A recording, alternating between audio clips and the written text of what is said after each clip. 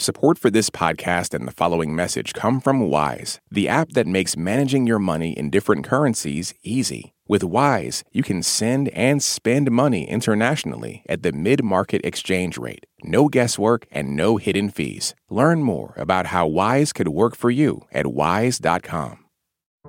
Today, on the State of the World, President Biden travels to Israel and President Putin travels to China.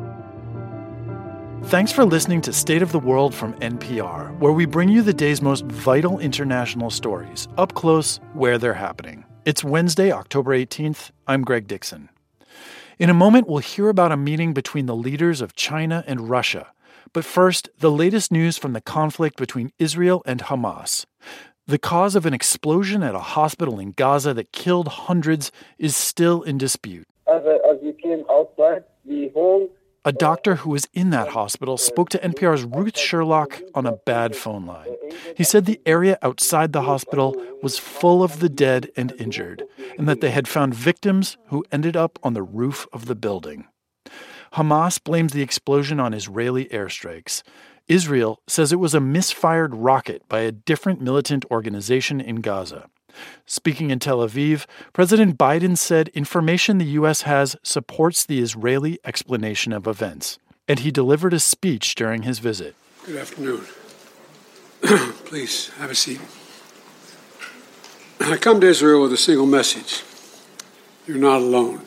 NPR's Jerusalem correspondent Daniel Estrin gave A. Martinez his impressions of that speech. Well, the president spoke to Israel's pain right now. He said the brutality of the Hamas attacks would cut deep in any place in the world, but they cut deeper in Israel. He said it was the deadliest day for Jews since the Holocaust, and that it brought up painful memories of that history. And I think that is really going to resonate with a lot of Israelis. I've been hearing from Israelis really speaking to that. But he did say very clearly, he made a turn and said to Israelis, don't be consumed by your rage. He said the U.S. has made its own mistakes, referring to wars in the past. And he said Israel should ask hard questions. Israel should have clarity about the objectives and an honest assessment about the path of those objectives. Biden said Israel is a nation of conscience, and he called on Israelis to recognize Palestinian suffering. But what did he not say? He did not call for the end of the war. He did not call for a ceasefire. He did not call for Israel to end its bombardment of Gaza, or for the Gaza border to be open to allow civilians to flee to safety. 2 million civilians in Gaza are trapped. And he did not spell out what vision he has for the end game here. One of the things that Biden said that struck me, Daniel, was that for a country the size of Israel, the attacks must have felt like 15 9/11s. The sense that he must have gotten just by being there and speaking to people in person must have sparked that comparison. That's right. I mean, that's language we've heard from Israeli leaders, and it truly is a shocking, deeply shocking moment for Israelis. I mean, they're still identifying their dead. They're still burying their dead. And something else struck me about what the president said. He spoke about his memory of speaking with the Israeli prime minister at the time, Golda Meir, about how Israelis have no place else to go. That's something that fortifies Israelis, that gives them a sense of resolve.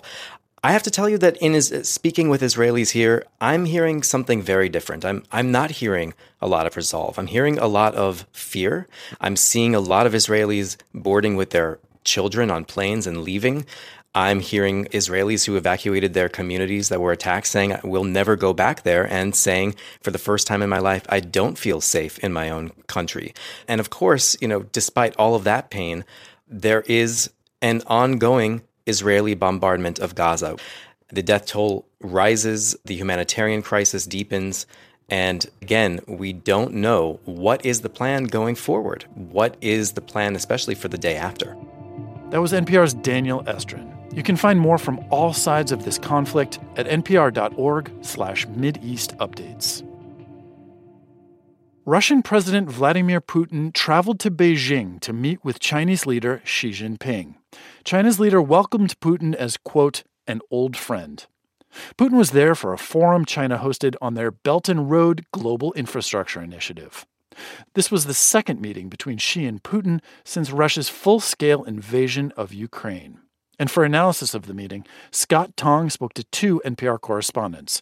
Philip Reeves is covering Russia from Riga, Latvia, and we'll hear first from John Ruwitch in Beijing. This is another in a series of meetings that they've had over the years that have built friendship and cooperation. That's really how they're casting it. They met for about 3 hours on the sidelines of that forum, marking the 10th anniversary of the Belt and Road. And the snippets that we've gotten from state media so far show conspicuous displays of friendship, really. She said over the years their mutual political trust had deepened, strategic cooperation was close and effective, and he even noted that they had met 42 times, he counted them, over the past decade and had cultivated a deep friendship. As you said, they declared a no-limits relationship in 2022. And while trade has expanded and the language is effusive, there are, of course, limits. They have a fraught history. They have a long border. Analysts say there is still mistrust between them, but they always do their best to hide that when they meet. Yeah. And Philip, let's talk about what Putin is facing in the world now. He's quoted as saying Russia and China must coordinate their foreign policy actions in what he calls a difficult environment. Of course, Russia is fighting a war in Ukraine. Both Russia and China seek to enhance their influence in an inflamed Middle East. Phil, what does Putin mean by difficult environment?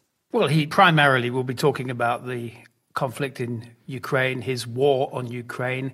That's made this relationship with China extremely important.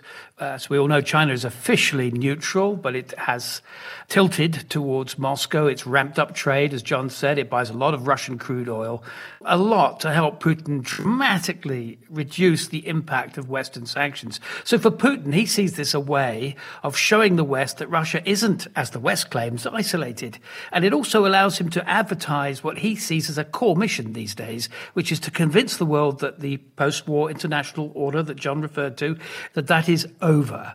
As for his remarks, though, about a closely coordinated foreign policy, I think that'll be met with quite a bit of skepticism among observers of this blossoming Putin-Xi friendship. Honestly, there's plenty of areas of friction and rivalry between these two, not least over Central Asia, where Chinese expansion through that Belt and Road Initiative is in an area that Moscow regards as its zone of influence. There are challenges, Philip, as you mentioned. Let's talk about the specific global challenges facing Xi Jinping and China. John, just yesterday, the U.S. cut off more exports of high-end semiconductors shipped to China. What are the global headwinds as Xi Jinping experiences them? Yeah, that comes at a time when the Chinese economy itself is struggling a little bit. In the wake of the dropping of COVID restrictions almost a year ago, there's those trade restrictions, as you say. The tariffs from the Trump era are still in place. U.S. policy has shifted. It's a competitive framing of the relationship with China. The buzzwords out of Washington are invest, align, and compete, and China doesn't like it.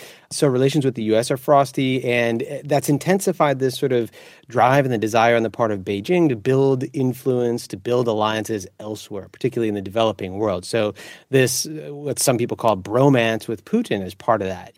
And we've seen a little bit of that alignment of their sort of approaches in recent days with similar positions on the Israel-Hamas conflict. Indeed, the atrocities in the Middle East are the defining story in the world right now. Historically, both China and Russia have backed the Palestinian cause. To both of you, how do you read how each country sees opportunities and risks in this war in the Middle East? Phil, to you first. I think something very interesting is happening here. Moscow has actually had deep and complicated ties with the Middle East, Iran, key Arab countries, Syria, and as you mentioned, the Palestinians, but also with Israel. It's worth noting that Israel so far hasn't sent weapons to Ukraine, just humanitarian aid. And now there appears to be a shift in that balance. It took Putin more than a week after the Hamas massacres to talk by telephone to Benjamin Netanyahu, Israel's prime minister. According to the Kremlin readout of that conversation, he expressed condolences for the Israelis' victims, but didn't specifically condemn Hamas, and he hasn't called it a terrorist organization. He's constantly stressed the importance of a political solution, going back to the two-state solution, language that in Israel right now will be seen as bias. And above all, he's directed aim for the Middle East conflagration at the U.S., by far Israel's biggest ally. He portrays it as a massive failure of U.S. diplomacy because it's let the Palestinian issue fester for so long. And critics of Putin think that he's trying to harness this conflict to pursue his ambition to drive the world further apart, create that multipolar world in which the U.S. is no longer the dominant superpower. John, to you. Yeah, as you say, China also has historically backed the Palestinian cause. It's been close to Arab states, going back to the founding of the People's Republic in 1949. But it's interesting, during the reform and development era, it had a period where it had developed some close cooperation with Israel in technology in particular. There was also some military cooperation. And Beijing had been trying to strike a balance. Recently, it was also attempting to build its own clout in the Middle East as the U.S. was stepping back, as you noted. For instance, earlier this year, it brokered a deal between Saudi Arabia and Iran to establish diplomatic relations. But here, with this conflict going on now, Beijing will easily be perceived as not siding with Israel. It has not condemned the Hamas attacks or Hamas in general. Its statements have, of course, decried, the loss of life on both sides, but have been quite sympathetic to the historic plight of the Palestinians. And geopolitically, again, with Russia, it could be seen as acting as a big country standard bearer in a way for an alternative way of framing the conflict. We've been talking to NPR's John Ruwich in Beijing and NPR's Philip Reeves in Riga, Latvia, about the meeting between Xi Jinping and Vladimir Putin. Thanks to you both. Thank you. You're welcome. That's the State of the World from NPR. Thank you for listening. We'll see you again soon. Drake and Kendrick Lamar have been lobbing some serious accusations at each other. You've probably heard the diss tracks and wondered, what's just a low blow and what's actually criminal? I'm Brittany Luce, host of It's Been a Minute from NPR, and I'm getting into what's art and what's worthy of criminal investigation, and who those accusations hurt the most. On It's Been a Minute from NPR. This message comes from NPR sponsor Shopify. Shopify is the global commerce platform that helps you sell at every stage of your business. From the launch your online shop stage to the first real-life store stage, all the way to the did we just hit 1 million orders stage, Shopify's there to help you grow. Sell without needing to code or design. Just bring your best ideas and Shopify will help you open up shop. Sign up for a $1 per month trial period at shopify.com/NPR.